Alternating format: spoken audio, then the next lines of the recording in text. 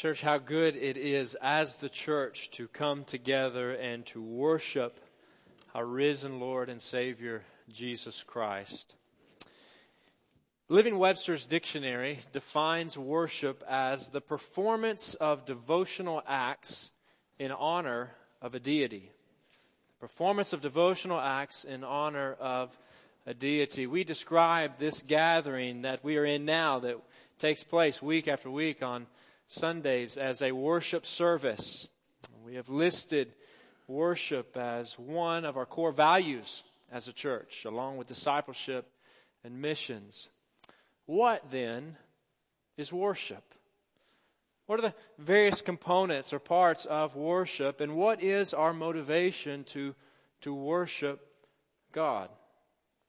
Presently in the second week of a message series titled Be the Church, where we're looking at some of the most foundational truths, some core teachings from God's Word that apply to us, central truths about who we are as people who are part of Christ's church. And last week we looked at the importance of believing the gospel, of believing the message of salvation by grace alone, through faith alone, in the Lord Jesus Christ alone. And today we turn our attention to worship. I think Jesus, as we would expect, helps us tremendously in understanding what it means, according to Scripture, to worship God. So let me invite you to open your Bibles with me to some words of Jesus recorded in Matthew chapter 22. Looking at Jesus' words in Matthew 22, beginning in verse 34. And you know that Jesus was a fairly polarizing man or figure in his day. Still is in the world today, and will be until his return.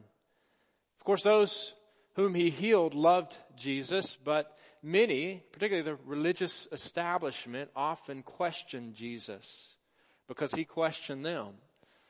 They sought to test him, to catch him in a trap. And today's passage of Scripture is just such a test. So as you find your place in Matthew chapter 22, let me invite you to stand with me for the reading of God's Word.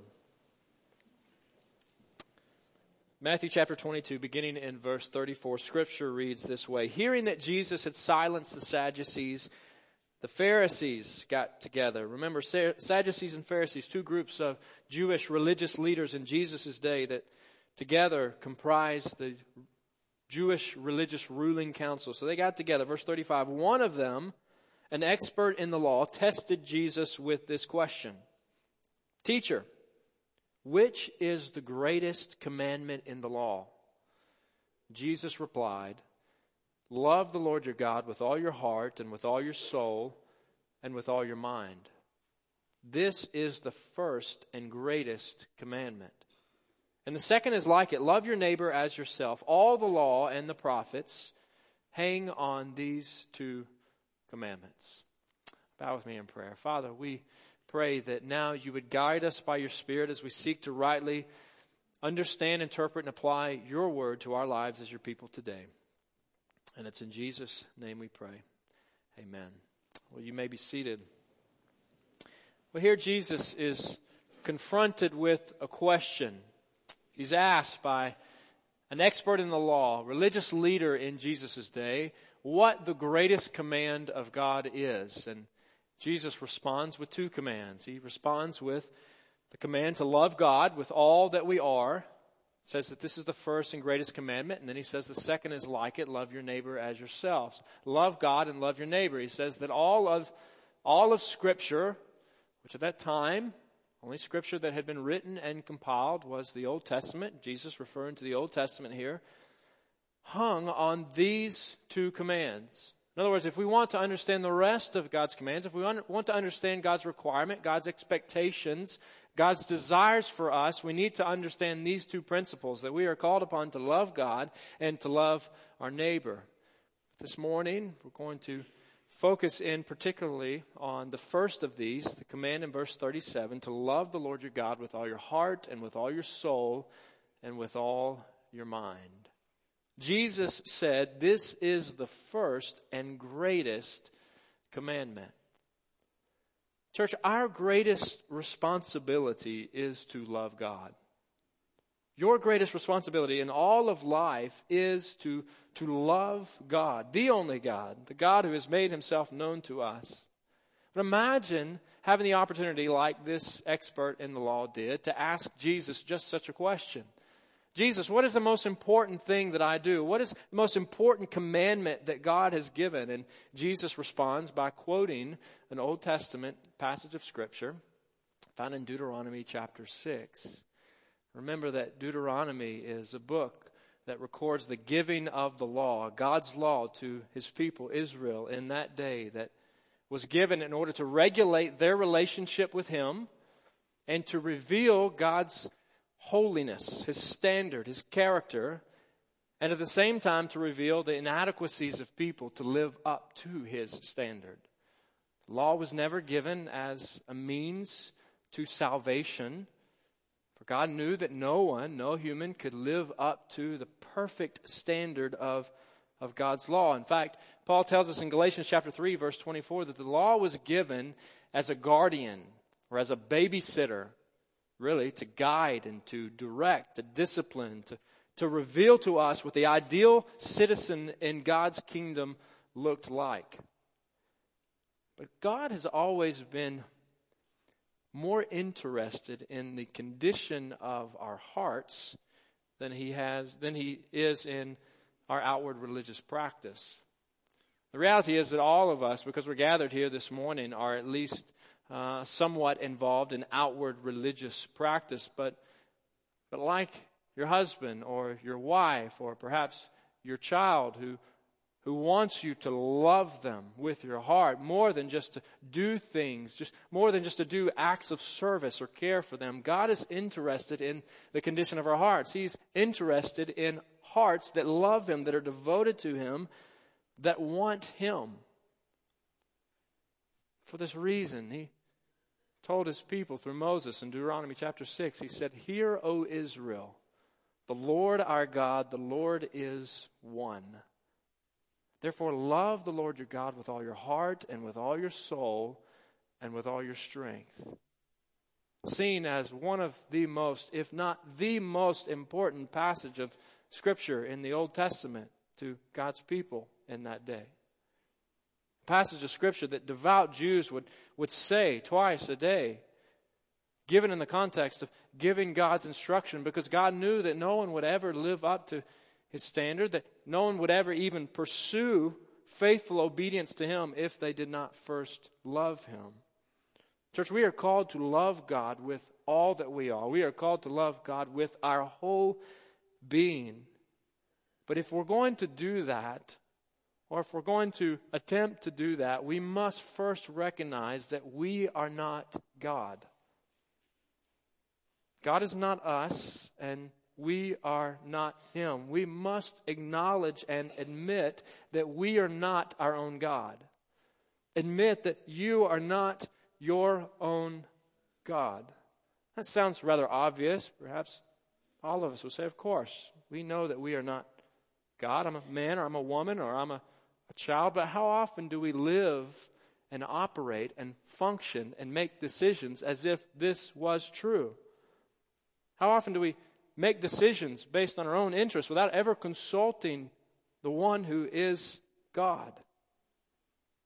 I'm absolutely convinced that there is something deep within all of us, sin, pride, that whispers to us, you are the most important.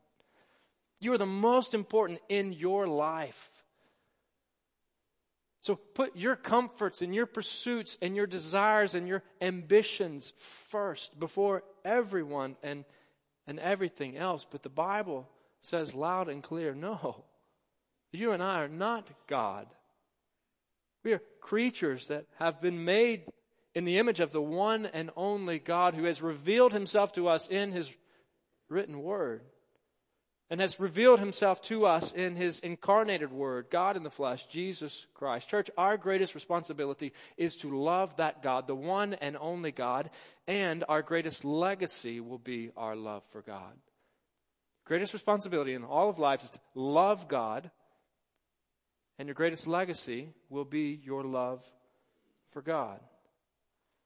Now, if we took a poll this morning and asked a question, what do you think of when you think of a King David? Those of you that are familiar with the stories of Scripture, have heard the stories of David and what Scripture says about David, we'd probably get a variety of answers, but one answer that I'm sure we would hear multiple times is that David was a man after God's own heart. Because even though this man David's dirty laundry is aired out on the pages of this book for us to see, God's own testimony about that man in Acts chapter 13 verse 22 was that he was a man after God's own heart. What a legacy. Let's ask ourselves this morning, what will we be remembered for when we leave this life and we are a memory, the hearts and minds of family and friends, those who knew us? Will you be remembered for a long career, perhaps as a family man, someone with a good sense of humor, perhaps someone who made a lot of money, or even someone who gave a lot of money, perhaps an avid college football fan? All of these fine things in and of themselves, but if we truly want to leave a legacy, if we truly want to leave an impact, a kingdom impact on those we encounter, those we meet, then let's be people who love the Lord our God with all our heart, with all our soul, and with all our mind. Let's be people who put this God first, who cherish Jesus Christ, who walk with Christ, who value Him in all things. Church, your greatest responsibility is to love God. Your greatest legacy will be your love for God. And thirdly, your love for God is then expressed through worship. Your love for God is expressed through worship of Him.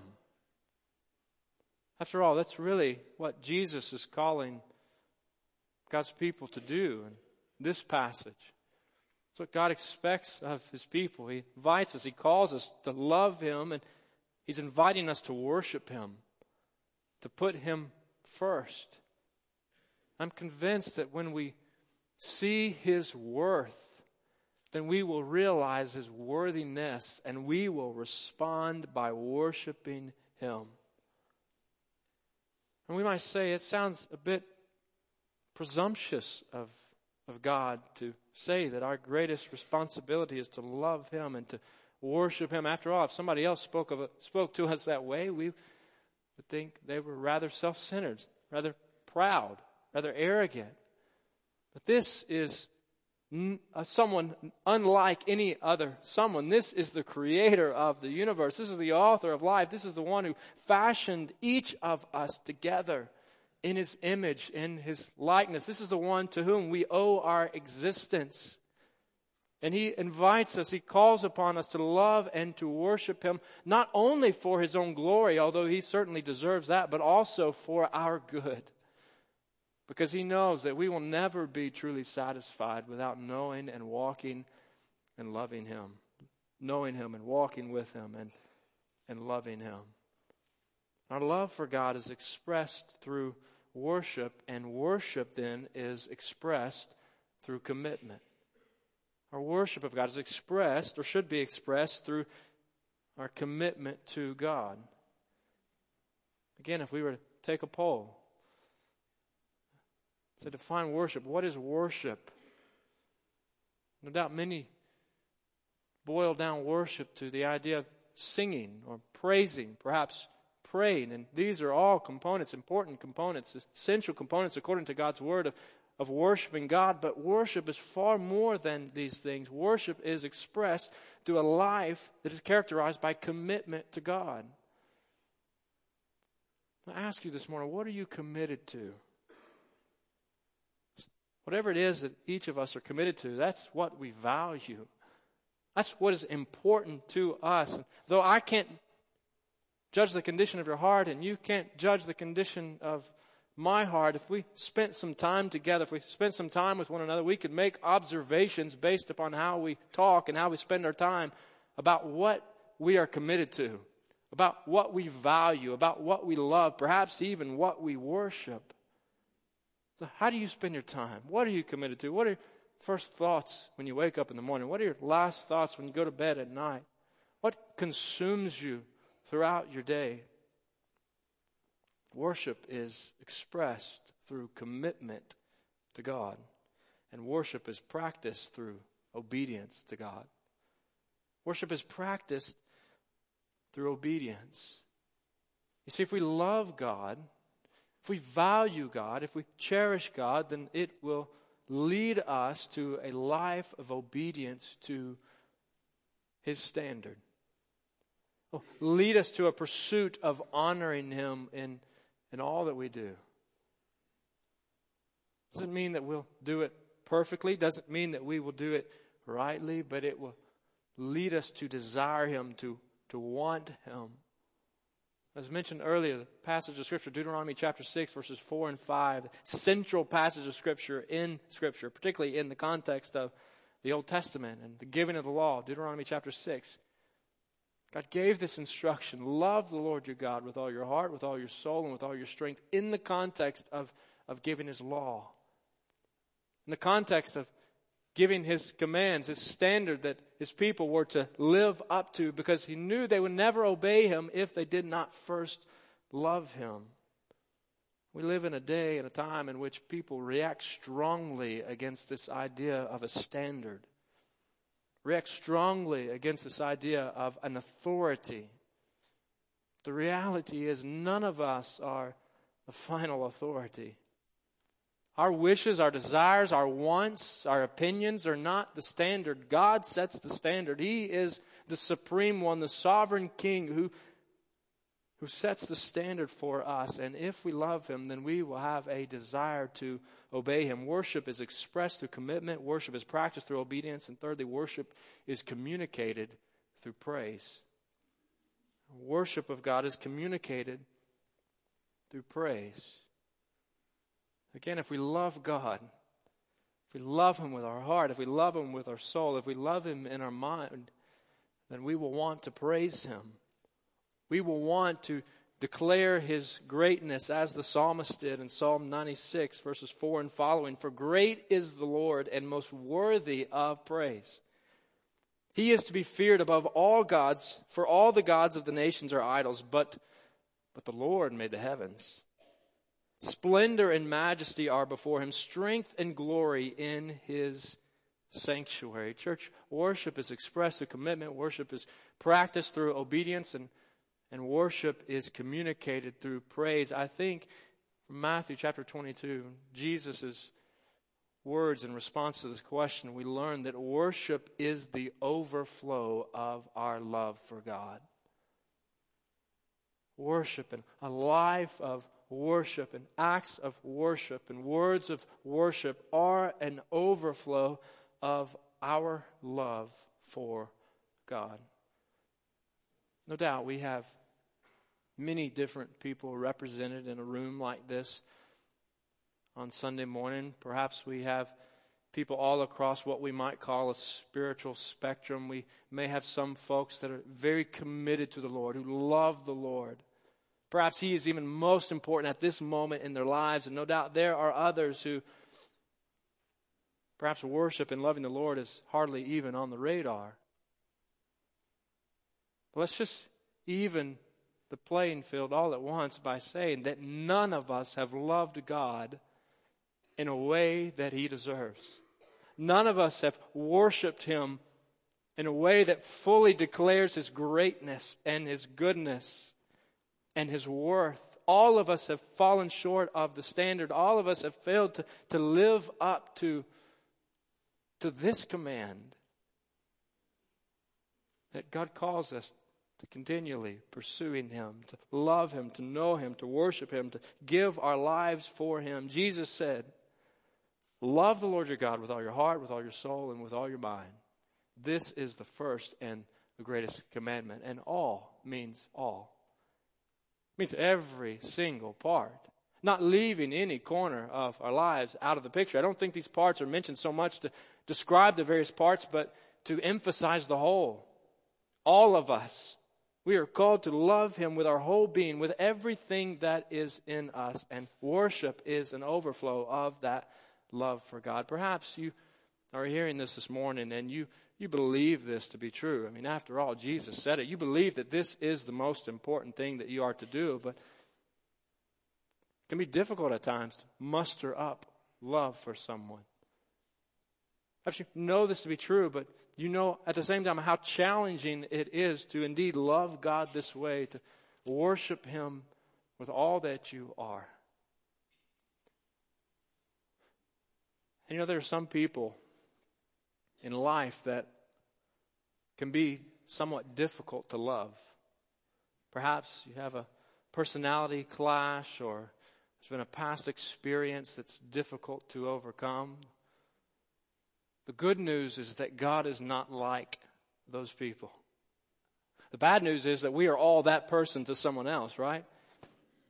But the God who invites us, who calls us to love Him with all that we are, is quite lovable. He is a God who, if we really knew, we would love. There is nothing not to love about the God who invites us and calls us and expects us, who desires us to love Him and to worship Him. He is the God, in the words of Psalm 103, verses 3 and following. He is the God who forgives all your sins and heals all your diseases.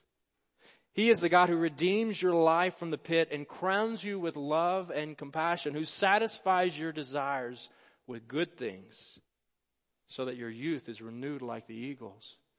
He is the God who works righteousness and justice for all the oppressed. He is the God who made known His way to Moses, His deeds to the people of Israel. The Lord is compassionate and gracious, slow to anger, and abounding in love. He will not always accuse, nor will He harbor His anger forever. He does not treat us as our sins deserve or repay us according to our iniquities. For as high as the heavens are above the earth, so great is His love for those who fear Him. As far as the east is from the west, so far has He removed our transgressions from us.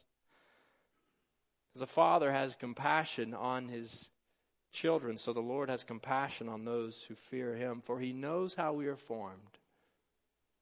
God remembers that we are dust. God knows us. And despite our flaws, despite our failures, despite our sins, He loves us.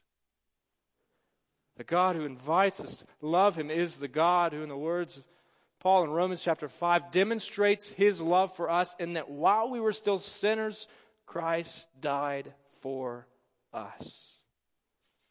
So friends, if you want to love God, if you want to worship Him in a way that honors Him, then let me urge you, let me invite all of us to get to know this God. Get to know God, because I am absolutely convinced that as we get to know Him, as we familiarize ourselves with who He is and how He has made Himself known to us, He's not left us in the dark as to who He is. He has told us in His Word. As we get to know Him, our love for Him will increase and worship will overflow out of our lives in praise of Him. Get to know God. Well, how do you get to know God? In some sense, like you would get to know someone else. Like you would get to know a neighbor or a family member or a coworker or a friend. Listen to and speak with God. Friends, let's listen to God and speak with God. Let's listen to Him in His Word as He has made Himself known to us. He has spoken, revealing who He is, what He is like, and who we are in light of who He is. Let's get to know this God. Let's listen to what He has to say, and let's respond with prayer and with adoration and with praise. Let's respond in this relationship with Him. Let's observe what He has to say. Let's read what He has to say. Let's observe what He's done, and let's respond with honesty before Him. Worship is the overflow of our love for God. Let's get to know God. Let's listen to and speak with God. And finally, let's spend time with others who also love God. It's people of faith who want to honor God, who who want to love God as He deserves, who want to live lives of obedience and worship and commitment before Him. Let's spend time with others who also love this God. The reality is that God has given us one another. He has given us the church in His design that we might be encouraged by each other, that we might benefit from one another, that we might gather together often and miss rarely in order to sharpen each other and to encourage each other and to hold each other accountable and together grow in love for the one and only God. A love that then overflows into a life of worshiping Him, worshiping the one who is our Maker, the one who is our Redeemer, and the one who is our Lord. Father, we thank You for this gathering. We thank You for this time that Christians have been gathering together week after week after week for centuries to worship You together, or to grow together in faith in You. Father, may that be true of us who are known as Meadowbrook Baptist Church. May we be a people who are committed to You and committed to walking with You together. Father, lead us to worship You. Lead us to love You. Prod us to serve and obey You with all that we are for our own good, but Lord, for Your glory. And it's in Jesus' name we pray and ask these things. Amen.